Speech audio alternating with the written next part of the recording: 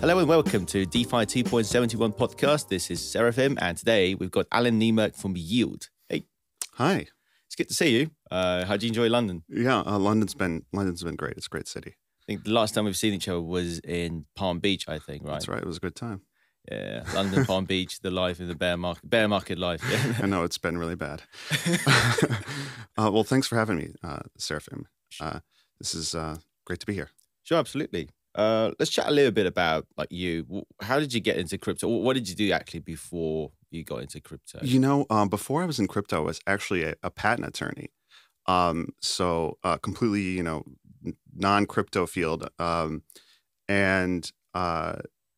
job was to, help inventors protect their ideas from copying. The cool part about the job was that you got to work with all these entrepreneurs who had a vision of how you could make the world better, through technology. And I was always drawn to that. I always thought that was cool. I think that sort of was that enjoyment of that was what led me to and excitement about that is what led me ultimately to Yield. But of course, it was a long, winding path to get there.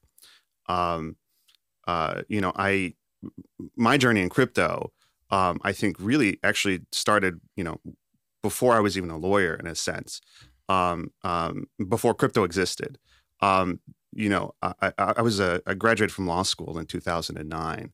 And, that was in the middle of this global financial crisis and recession that had occurred. And it was really, I think, formative for me to just see the power that the financial system, had over all kinds of people's lives, and my life and my friends' lives. I mean, we were going to law school. We thought we were going to, graduate into this incredible market, for lawyers, and there would be all these jobs and stuff. And then just this financial crisis occurs, and, everything changes like overnight. People didn't get the jobs they expected. They were, underemployed. It was kind of a rough couple of years. I was just, I think it made me much more cognizant of finance in our lives. And so then when I heard about Bitcoin, pre-Ethereum, pre-DeFi, back in 2011, actually, so ancient times, I would just was obsessed with it. I thought this is incredible, like the power of these blockchain technologies and things to, that this promise that they had to be able to improve our financial lives just really spoke to me. And so, even though I was a patent attorney, I was like, well, I want to get involved in that ecosystem. I really sort of just started slowly moving in that direction. Makes sense. And what actually got me into the ecosystem was I wanted I knew I wanted to build something. I felt like building was the interesting thing about it to me. So there was a new cryptocurrency coming out. It was called this is in 2016. So years after I bought a little Bitcoin and kind of fell down the rabbit hole. There was a new cryptocurrency was coming out. It was called Zcash, and they had a new kind of proof of work that they were doing, which was really interesting to me. And so I built a cryptocurrency miner, so a way to mine that cryptocurrency that was kind of fast, at least compared to what had been publicly suggested would be possible.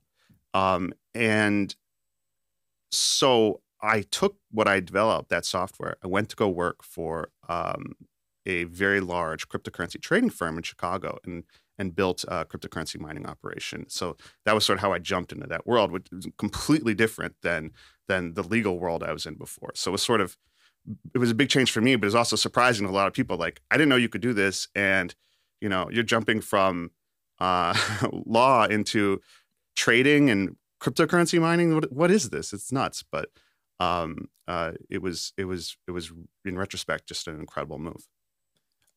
It's kind of interesting how you started with the global financial crisis. It affected my family as well. We almost lost the house, everything. So it's I guess through that crisis, that's where the vision for Bitcoin came from, right? So Right. basically through pain. It's not for good times that people came up with cryptocurrency, right? Yeah. I mean, yeah, for sure. I think Satoshi. Well, we don't know who Satoshi is, but I think he or they or whatever have been working on this problem a long time. But the confluence of it coming out at that same time that this global financial crisis happened, I think everybody was primed to really like see the value in it. Even though it did take quite a while for it to take off. I mean, quite a while, a few years, but Yeah. and I think we're now seeing a lot of that. We're in the early stages still, but I think we're seeing some of the fruit of that beginning to bear. Yeah. Right. Let's talk a little bit about yield. So what's the story of yield? How did you come up with the idea? What led you to it? Yeah. So yield, at least my part of the story started, I would say like in 2019. I had been, I had started using a protocol called MakerDAO, which I think most people who know anything about DeFi are very familiar with. And, it was like really the first borrowing and lending platform in the space. And I had used it to, I'd put some collateral in, I'd minted some DAI, and I had borrowed it. I don't recall what I did with it. But at some point in early 2019, interest rates on DAI, in their protocol went from like 2% to 20% in the span of like a month. And it was sort of shocking to me. I'm like, this is crazy. Like, like it's, I was paying this, now I'm paying this other thing, and this is really expensive, and the only sensible thing to do was to close the loan. And I was like, for the future of finance, this doesn't feel great. We really need some sort of way to like borrow at a fixed rate. And, I wasn't alone, I think, in thinking that. I had a friend who actually worked at, or, was working with MakerDAO, and he's like, oh, we really need, fixed rates in this ecosystem, but the way everybody was thinking about it was like, oh, we need interest rate swaps. We need interest rate swaps. And I was like, personally, I don't really know how to use an interest rate swap or, like to think about that. I just wanted a fixed rate loan. And so, there wasn't a way to do it. And so I set out like, well, okay, well, maybe there's a way I could do this. And, I love the building of software, and I think it's fascinating. So I sat down. I wouldn't say I'm good at it, but I sat down. I started learning Solidity, the programming language of Ethereum, and I just started building, and trying out different things. And around I would say like September, a partner at a research firm called, or it's not research firm, a venture capital firm called Paradigm. Dan Robinson released the first version of the Yield Protocol white paper. So, where he laid out the vision of what we are doing today. And, it was very close to what I was already, kind of how I was already thinking about it. And I just was like, this is, but it had some insights that I didn't have. And I was like, this is right. This is what we should do. And I think I pretty much just like, jumped on like a Telegram AMA with him and took it over and just like asked him a million questions. And, kept talking with him. And like that weekend, I, built like a prototype of what Yield Protocol could be. And he was, very supportive of it. He really liked it. And, we just started working together, kind of contemplating, how you could build this thing. And that led to the original, Paradigm getting involved and, incubating Yield Protocol, and then a seed round. It's kind of funny how both you and Dan Robinson come from extremely different backgrounds. Like it's. Like, he's also an attorney. Yeah, right. Exactly. Yeah, you both come from law, right? Yeah. So, oh, that's really interesting. Yeah. Did that help work together a bit, or it was relevant completely? I think it does help a little bit. I mean, there are some ways that lawyers think that, especially lawyers who are also programmers, think that maybe made us, has made it easier for us to work together. But I mean, I think also he's just an incredible human being and just probably one of the smartest people I know. So. And now that I think of it, like smart contracts are kind of like programming and a bit of law, right? So I suppose I see it's more connected than we think now. Yeah, I think that's right. Could you tell us a little bit more about like yield mechanics? What does yield exactly do? what are the mechanics underneath? You know? Yeah, so yield is a decentralized protocol for fixed rate borrowing and lending, and specifically collateralized fixed rate borrowing and lending with fixed terms. And what do I mean by that? You can come to yield, and then you can deposit an asset, and it's on Ethereum and the Arbitrum chains. And you can come to yield. You can deposit something like Ethereum, and then you can borrow another asset like USDC, the dollar stablecoin, or DAI. And you do your loan is essentially for a fixed term, so it would mature on a future date. Like we have maturities; they tend to be quarterly, so it'd be like September or December. But when you get that fixed rate, you're locking it in until that maturity date. And then after that date, you can come pay back the loan, or roll it to maybe another maturity date. But for that period of time where you have that until that maturity date, you have a fixed rate. You know what your costs are going to be for that loan. Yeah. So, I mean, do you want me to explain how it works? Yeah, exactly. Okay, great. Yeah, How does that work? I can kind of see you thinking that. So the way it works is, you put your collateral into the yield protocol, and you mint a new class of tokens that we call Phi tokens, for fixed yield tokens. And Phi tokens are kind of like normal tokens, except they have one additional property. If you have a Phi token, it has that maturity date. It has a future date on which it becomes redeemable for the underlying asset. So if I have one Phi token for December of 2022, come December, I can redeem that token for one USDC or whatever. And so that special property allows you to create a fixed rate loan. So I put in my ETH, I mint these tokens, and then I can sell them at a discount. But that discount implies a fixed rate of borrowing. So it's a very simple mechanism. I mean, I think there's some subtlety to it. But these Phi tokens are essentially like a zero coupon bond. For people who are familiar with that from traditional finance. So that's the primary way you borrow, you deposit collateral, you mint these tokens, and then you sell them. We actually built a whole marketplace for trading these Phi tokens. I think that it's really cool. I mean, I think it's there's maybe a handful of original automated market makers in the ecosystem, like Uniswap. And our yield space market is one of them. And I think it's especially cool because it was the first to take into account time in pricing the asset that's being bought or sold. So have you built like your own AMM basically to trade these tokens? And if so, how does it kind of work? Yeah, absolutely. Like, the AMM lets you trade the Phi token against the underlying asset. So if you have a Phi token for USDC, that matures in December, right? Then you can put that into the liquidity providers would put that asset into the AMM along with the underlying asset, say USDC, and users could then trade against that market to either lend or to borrow. And like the MM itself, is it like UniV3? Is it like UniV2? What kind of... Well, it's that's the cool thing is it's entirely new. Like I think there's nothing quite like it. I mean, we went back to and so the work that I did on this was with Dan Robinson and Lev Livnev, one of the early creators of Maker, and the way that it works is, or the way that we built it was, you just kind of went back to first principles, like. Literally, like, how do you price a zero coupon bond?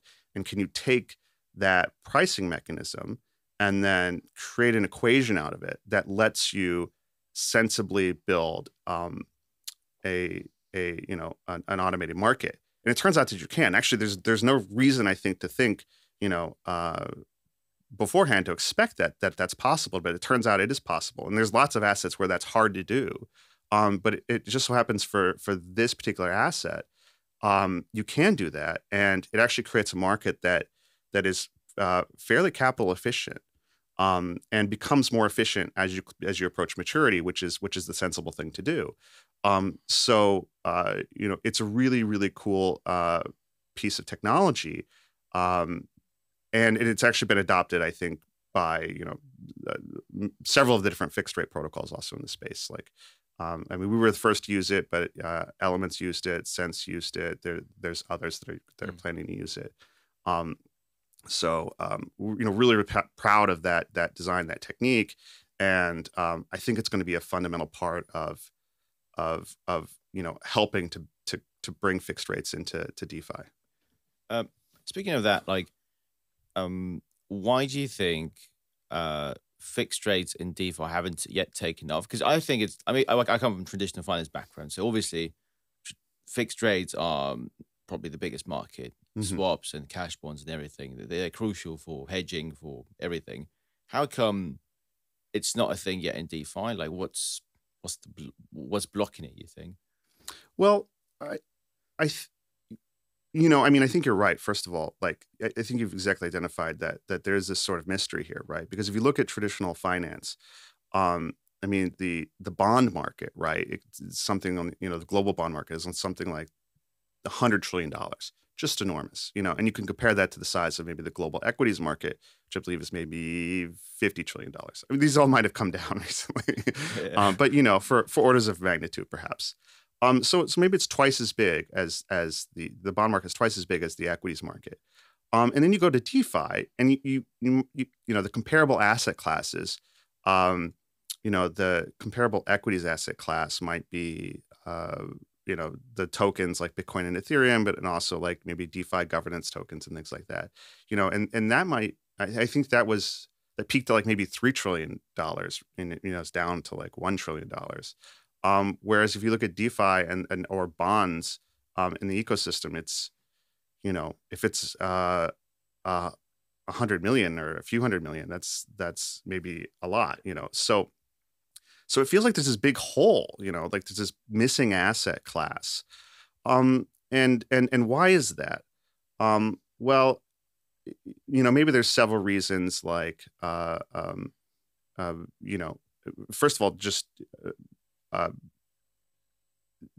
the structure of the industry, right? Like, I think that like, or where the players in the industry, maybe that's a better way to describe it, because I think that a lot of borrowers in the ecosystem haven't really been interest rate sensitive, right? Like at least in this previous bull cycle, like people have been willing to borrow, at whatever rate, like they don't care, because, where they're going to tend to use the capital would be in some yield farm where, you're trying to earn, 50, 100% a year or higher. So they're just that level of interest rate insensitivity, meant that fluctuation in interest rates really didn't matter.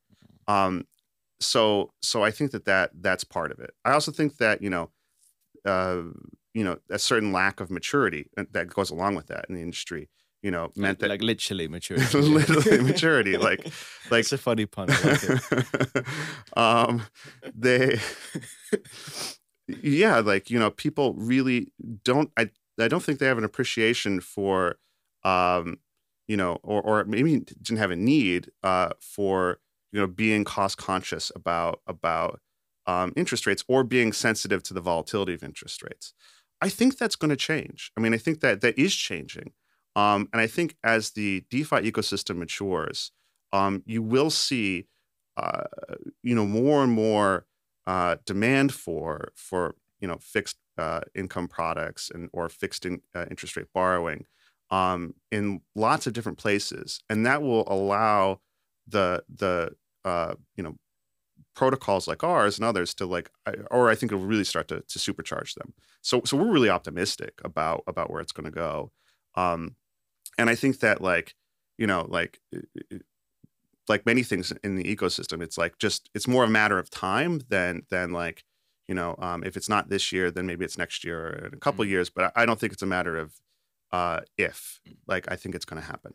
So to sum up, do you think the reason why people don't care as much is because when they get liquidated, that's because of pricing, not because of interest rates? Right. It's because their collateral went down, not because Right. they've accumulated too much interest. Right. So the assumption is then that volatility will somewhat decrease, right? So that interest rate impact is going to be more substantial, or like because I had we had the CEO of Vault the other time, and he made an interesting point that there's not as much DeFi versus CeFi integration yet, and CeFi will eventually definitely need to kind of hedge their stuff. So maybe the hedging activity is going to drive this kind of stuff, or I'm just speculating basically. Right. Like, what do you think? I think use cases will drive adoption. That is, there will be users, I think, who will need this. I think one, maybe the nearest or maybe near future user, I think, of fixed rate in the ecosystem will be DAOs. That is, I think DAOs are going to start borrowing, to meet cash flow needs and, maybe to pay salaries or whatever. And they will be, I think, they'll want to control that interest rate cost. I think that they won't, for budgeting reasons, if nothing else, they won't be as excited about being like, okay, well, we'll have a loan where, the interest rates can be whatever, or can be quite expensive. I think they'll just want to kind of know, here's what we're paying for interest, and here's how we manage our budget over time. So I think that may be one early use case. But I also think, I think as, the next generation, or maybe the next bull market of crypto arrives, I think that like we probably won't see as maybe I'm wrong, but maybe we won't see the crazy level of returns that you could get even in that next cycle. It'll be maybe more reasonable. Well, one could hope, and that would maybe make people more sensitive to how taking advantage of opportunities and being involved in things is enhanced by being conscious about the cost of capital. Yeah, that's an interesting point, basically. So, yeah, as we mature and we stop skyrocketing by 1 billion% every cycle, people would just be more sensitive to interest rate fluctuations. That's going to be the leading reason for liquidation, maybe, potentially, or at least the ratio is going to change a bit, and that will drive the kind of interest in fixed rate. I think that's very possible. But, I think ultimately, I think the analogy with traditional finance and the utility of fixed rate and fixed income products in traditional finance, I think just shows the path that will go. Like, eventually there become, use cases and needs where this is important. And the goal is to be prepared to just accommodate them. One other point, though, is like in traditional finance, you have bond markets for real world use cases. Like you have a mortgage portfolio, right? And you want to hedge it. Or you've got some sort of the government has used bonds for real life activity. It seems like in TradFi, as much as we don't like to admit, a lot of the finance underpins actual real life kind of economic usage. DeFi doesn't seem to have that yet. Like, do you think that's related to rates? Like once we have like metaverse mortgages, maybe that's going to drive a bit more usage or? Yeah. I mean, I think that, well, I mean, so first of all, I think some of that traditional financial activity will come into DeFi. I think it's a matter of time. Where and when and what will be first use cases, I'm not sure. But I think we'll find that there are, traditional external uses that will work their way in and will be useful. Maybe it's like corporations borrowing on the blockchain or something. So I think that'll happen.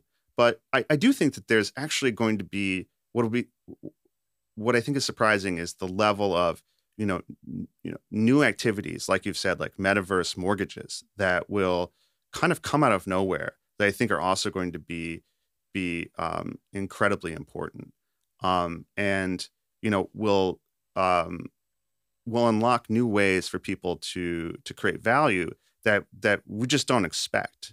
I mean, I think when you think of like asset classes, right? We're talking about like mortgages, right?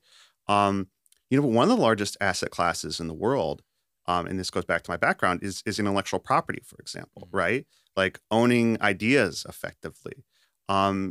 And, it's an enormous asset class. Now it's not an asset class that, maybe you're putting into your 401k. So most people don't think about it all the time. So it's mostly owned by corporations, but it's really, really large, and it's really, really valuable. I mean, corporations spend a lot of money on patent attorneys and protecting their intellectual property and, trademarks and copyrights and so on. And I think that, we're already seeing asset classes, native DeFi, our crypto and Web3 asset classes, like NFTs, for example, that have the potential to be very, very large and very, very important to people. And, I think it's kind of shocking to me how much like NFTs have become part of people's identity, who maybe don't even think of themselves as necessarily like crypto people. But, really, I think appreciate, the culture of whatever project that they're part of. So I remember that indeed Element are different from you because they have a yield stripping element to them, right? So Notional is the closest probably in terms of like how you guys work, right? So I assume you're more like a lending protocol in and of itself where you can leverage up on your positions, right? Right. I think that's an important place to start for the ecosystem, because I feel that like, going to derivatives first or building things for traders first, I think it misses the boat. Like you're hedging something, you have to have real economic activity to hedge, right? And so I guess our goal is to create that real economic activity by creating and encouraging fixed rate borrowing.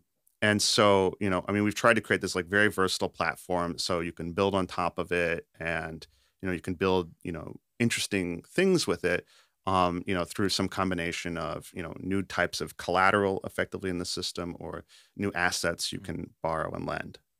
So what kind of collaterals you have on the yields? So right now we have, on mainnet, we have like, basic things like ETH and some governance tokens. I think we were the first to add ENS, for example.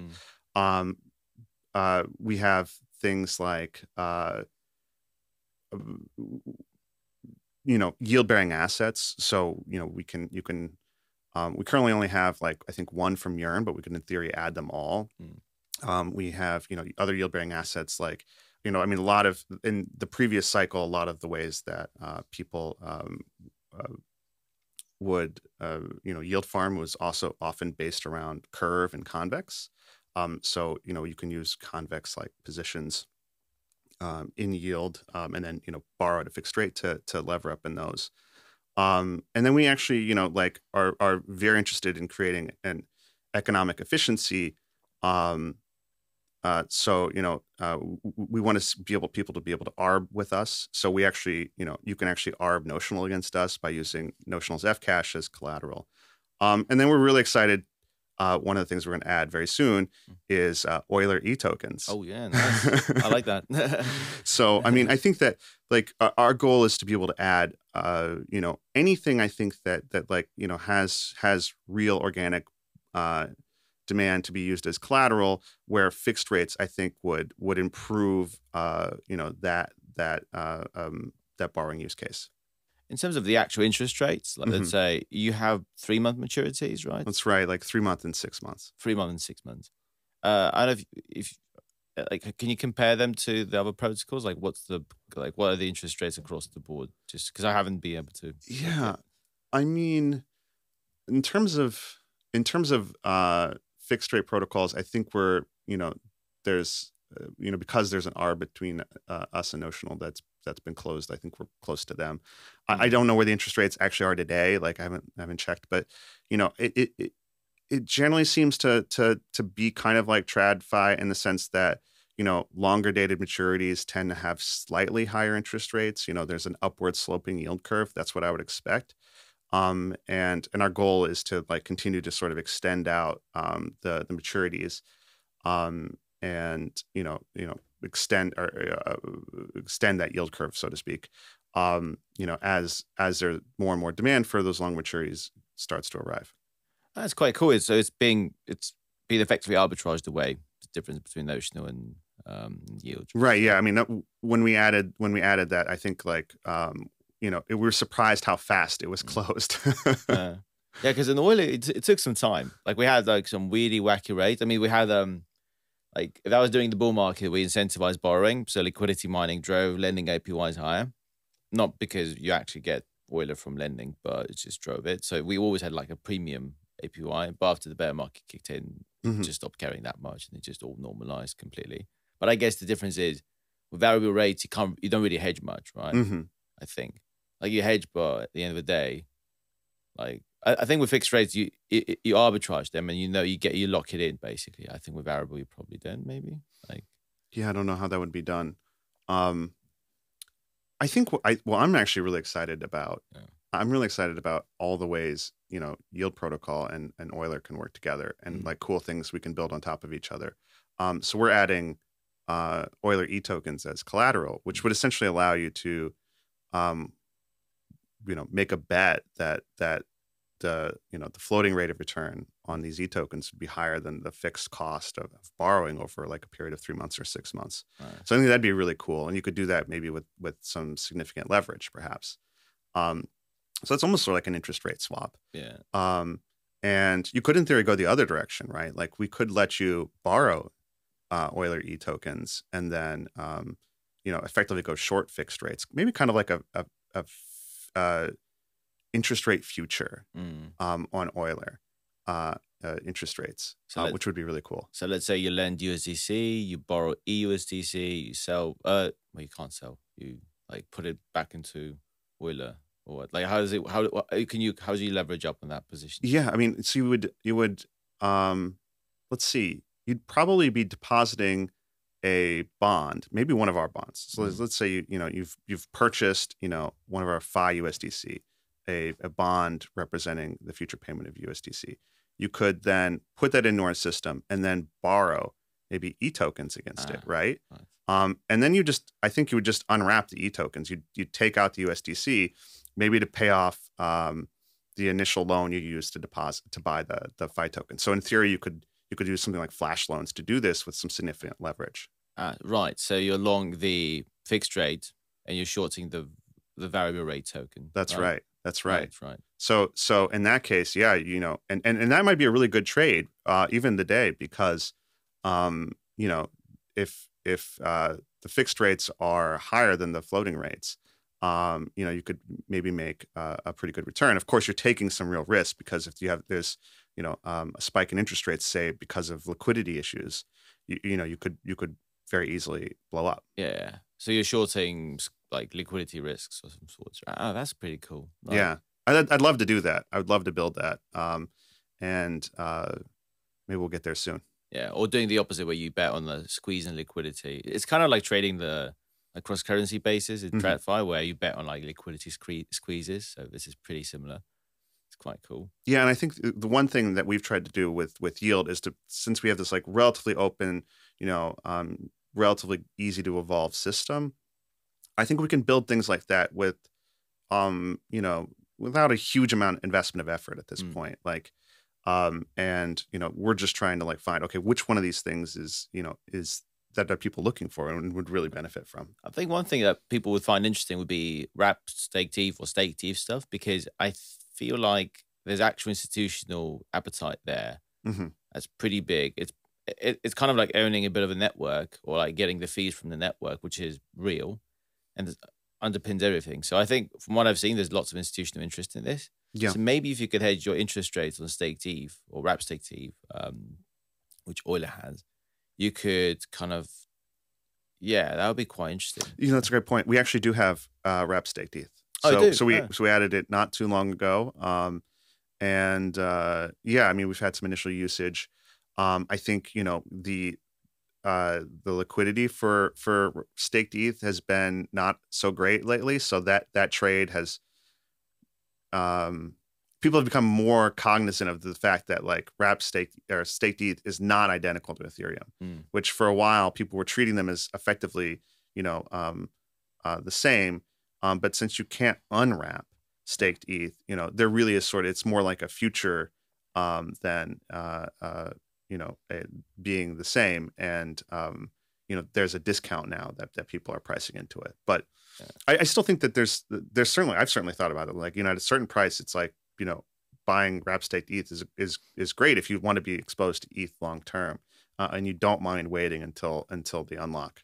Yeah, I don't see why people thought it was one to one. I mean, it's like a perpetual bond in a way. Like, Yeah, why should it be? And I think Lido guys communicated later on pretty well. Like, it's not supposed to be, but it's just we've incentivized one to one, but doesn't right, mean in the end it has to, right.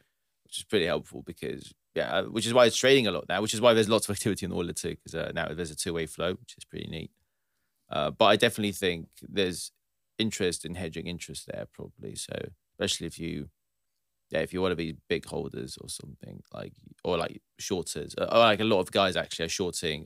Like what you could do is probably stake the normal way and short sell Lido's wrap stake Hmm. teeth, but you have this interest, the rate that you can't really hedge. Maybe there's a way to hedge that, and then you Hmm. just earn some crazy optionality, like a smart contract hack of Lido or something.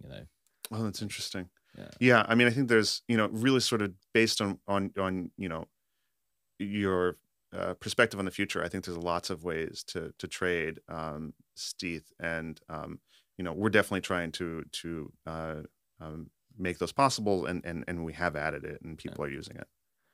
One other thing I think was interesting that people tell me is that like one product that hasn't really taken off yet, but I think has to find a way, is trading fees from AMMs. Hmm. Like if you could, I mean, gelato tokens obviously help with fungibility and everything, and I guess they're becoming the underlying basis for like trading fees on DAI USDC, like DAI USDT. Maybe there were a way to kind of hedge your trading fees of some sort. Like it's kind of funny because like I don't know if you know the guy Guillaume Lambert who was trying to come up with like options markets on top of UniV3, Hmm. and he said basically the fees kind of are equivalent to volatility to shorting vol. Hmm. So if you're long LP, you're basically shorting vol. If you're like borrowing LP positions, you're kind of long vol. But there's no way to hedge your kind of your trading fees, i.e., like your like the cost of having that option. So maybe there's an idea maybe there to kind of hedge your trading fees somehow using yield protocol in the future. Just like I'm just crazy ideas. Yeah, I think that's interesting. We actually, I think, thought about this problem a lot back in when we were first you know planning to start yield, and almost considered like entirely pivoting to deal with issues like this. And honestly, the thing that I think the thing is honestly, most users, most LP providers are relatively passive, right? Mm. That is, they're putting assets that they already have, and LPing it, and aren't necessarily watching it that closely. Like there are some professionals, there are some people who are actively managing it, but I think for most cases that's not happening. So trying to build those products, I think there'll be a time for it, and I hope that time is soon. But I don't know if the market's ready for it yet. If so, I definitely think there are ways that yield could contribute, and it would be really cool. And we've definitely looked at like, can we add Uniswap v3 positions as collateral? We know we can do it. Maybe takes a little bit of work. And really the question was, like it's already pretty much a leverage product. Like, you already can get more leverage. Does that, is that marginal extra ability to get leverage, worth it enough to users to make it worthwhile to build?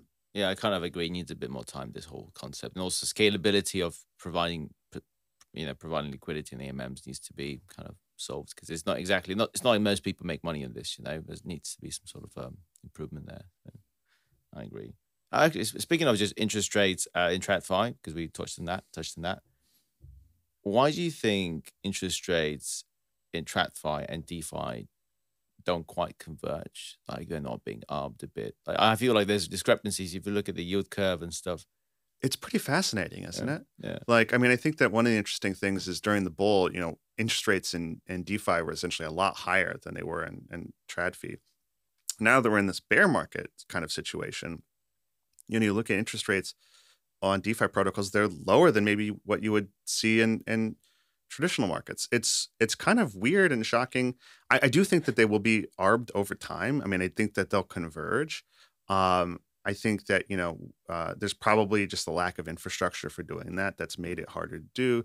I also think that like the users of DeFi are I don't say locked in, but like, they want to be in DeFi, like, and they're not as concerned that, interest rates are that low. Otherwise, I think if they were, they would just, what, did you pull the money out and, you would take it back to trad fee, which to be fair has been happening.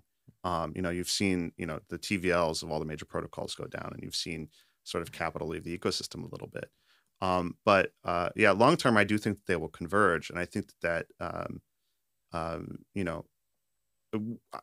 could even see a situation where actually DeFi is maybe a leader, or maybe a first mover in terms of interest rates relative to the traditional markets. We're going to move the U.S. government youth curve. I don't know about that, but maybe just in terms of like, it may be, I think it's where a lot of very smart people are, and people who are maybe first movers, and so I think that may mean that like maybe they'll be a little bit more early acting relative to some traditional markets. I just can't wait for the day when a 10-year US bond auction fails because of some DeFi stuff, because people, oh no, we got 12% in DeFi. We don't care.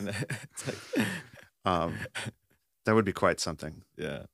Let's talk a little bit about recent events. Like, so everything's been blown. Whoever's listening to this, everything's been blown up lately a bit. Like Celsius, 3AC, things are pretty much out of whack. Has that affected you in any way? Or if not, like what are you seeing? Yeah, I mean, I think that's affected the entire ecosystem, right? Like we've definitely noticed yield protocol, like in terms of total usage, kind of like peaked in May, and then has like gone down a little bit. Not a ton, but certainly noticeably. And I think that along with the whole ecosystem, so I think that things are evolving. But in terms of like, we haven't, the protocol is healthy, it's fine. Everything's been running. We've been able to build. In terms of the founding team that I run, we're in a really healthy state. Like, so we raised a Series A last year, during the bull market, and put the money in the bank, and have just been busy building. So I think that actually, and my goal was like, I want to have us in a good situation so that when we enter a bear market, because there was always one coming. Like I've been through a lot of bear markets, in crypto. They just come, they go, they come, they go, and so you just have to be ready for it. And so I was like, well, I want us to be in a good position for that. We raised money, and now it's just like, we're in a good position. We're going to keep hiring. We're going to keep growing. And it's really, really about, I think, being prepared for, okay, what's the next, levers or the next, drivers of growth in this ecosystem, because we want to be there to help make those great. And to improve users' experience, through fixed rate borrowing and lending. So for us, a bear market is just another set of opportunities to find new and interesting things to build for users. Like, what do you think about this whole like situation with like CeFi versus DeFi? Because like I haven't been tracking all the flows and everything, but it seemed from the conversation I was having with people who are pretty knowledgeable, it seems like whatever was going on in CeFi was not transparent at all. Like what we saw in DeFi, these public addresses, what they've been doing has been a tiny fraction of what's been happening. Like most of these like deals with 3AC were basically CeFi lenders giving them some whatever E for USDC. Apparently they owe people so much money. That has not been trickling into DeFi as much from what I've seen. Like, what do you think that's the case? How come CeFi grew so big and DeFi has no clue? Yeah, I mean, I think there's two really interesting things to me that we're learning from all of this. So I actually worked at a large market maker, Cumberland, which is a part of DRW, and so we were a part of the markets for borrowing and lending assets. We were primarily a borrower because it was a trading desk. So, you want to be able to trade some asset that you don't have. I mean, they had a large core position, and I was actually pretty involved with that. But, if there's an asset you want to trade, but you don't have, you have to go borrow it from somewhere. And so that was a very common thing that they would do. And there have sprung up a bunch of businesses that were happy to do that. Um, and sometimes, like in the case of like Celsius and some of these other protocols, they were using depositors funds, so people who had put into their app or whatever assets that they were then in turn lending out. Um, I would say that when I saw it, before I left, like, it was primarily collateralized. And even there were only really really big firms, like the big trading firms, that could get away with like not providing collateral. You had to have incredibly stellar credit, um, and they were the lenders were very careful about looking into you know the credit worthiness of the borrowers, and so there's always a lot of concern about, like, okay, even for a big firm like Cumberland, what's your credit worthiness, and how are things working. And I think what I was surprised with is that seems to have changed over the course of the bull market. As people became less concerned about are the counterparties creditworthy, and would they survive a bear market. So that was one big surprise. Um, Another big surprise, I think, for me, was that how much DeFi has done, how it's done really well compared to CeFi, right? You have these firms, that are doing all these, they're doing crypto related things, but they're essentially centralized entities, and they're blowing up, and trading firms are blowing up. Meanwhile, there's been, well, I mean, besides like hacks and stuff, like a lot of the major DeFi protocols have been very, very good, right? Like Compound's done great, Aave's done great. There hasn't been any problems with Uniswap. There hasn't been, in many, many others. Yield protocol's been great. So we've survived this market volatility, with and I think part of it is the transparency. Like, you can look into these protocols and you can see, like, here's the assets they have. Here's what their balance sheets look like. Here's how they'll respond in an adverse situation. And, here's the history. And that has just so outperformed these CeFi, products and institutions, that I've been really amazed. And so I think that, it's been a real big win for DeFi. Unfortunately, from the outside world perspective, outside of crypto, like, people can't tell the difference, right? They're like, Celsius is blowing up. DeFi has failed or something. And it's like, well, has it? Like, that's not I wouldn't consider that truly a decentralized thing. It's a company, basically. So, I think that this has been, I think, really big comparative win for DeFi. That is, like, the ability to sort of see how the protocol you're interacting with works, see the balance sheet, see the activity, and have comfort in how it will act in certain situations, has been so much better than these hidden deals that you don't know about, and these balance sheets you don't know much about, and these other centralized things that just have massively underperformed or blown up. I kind of would like to believe that it's because we have a transparent ecosystem, as in, like, you can see what's going on chain. Part of me feels like there's just something structural about, we have over collateralized lending in DeFi, and they do uncollateralized lending. Right. Well, it's very risk averse. I mean, like, in DeFi, in that sense, like, it's, I think that, like, because it's such an adversarial environment, it's just so much more, careful about, like, okay, are we taking the appropriate steps to protect capital? Yeah, I was just wondering, I think eventually firms just don't like posting a lot of collateral. It's just the truth. I don't think they will always want to do it. So if you will have to get like Maple Finance or something like this, you probably need to have some sort of a ZK, because basically you don't want to review your positions either. That's why there's lack of transparency, because you, as a market maker or trader, you don't want to show everyone what your balance sheet is doing, right? But you want them to conduct some credit checks. Maybe you'll have in the future something like firms on Aztec network or some privacy roll up where independent checkers will be able to see, sign off, but just not, or like gauge your positions without seeing it, and sign off on it. And you can get that leverage if you want to. And I'm just speculating. I mean, I Basically, think yeah. that's a great speculation because I think that zero knowledge proofs are like the technology that you would want and will need, right? Like, I mean, you're absolutely right. Like these DeFi protocols are collateralized, and market makers and others, they're going to want, they want credit facilities. They don't want to have to post capital for everything. It just makes it very hard to make money to do that. Um, but I do think that like, you know,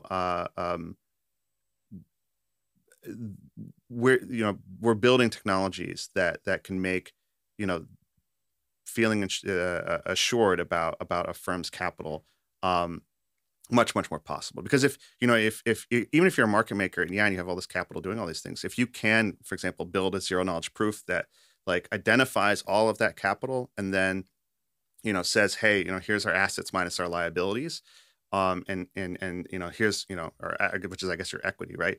Here's what our balance sheet looks like. But the person you give that zero knowledge proof to doesn't actually know all the details. They can just see the output of the calculation. I think that will be an incredible unlock of uh, you know of a new kind of way of doing credit. And I think one of the great things about crypto is that it has incentivized building those tools, right? Like, zero knowledge proofs were basically this kind of curiosity, I think, in computer science. But it was once you had this environment of cryptocurrency and Web3 where, building these tools were effectively incentivized by the ecosystem. You've just seen massive progress. And so I absolutely expect that will happen. That will build those tools, and that it will have. I think it'll help avoid a future repeat of these centralized finance institutions having the problems that we've seen.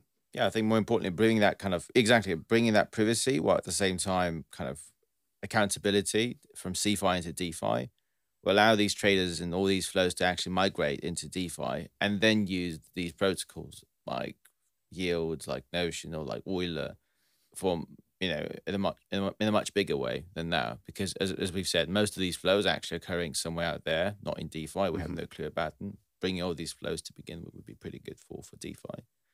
Yeah, absolutely. Yeah. All right.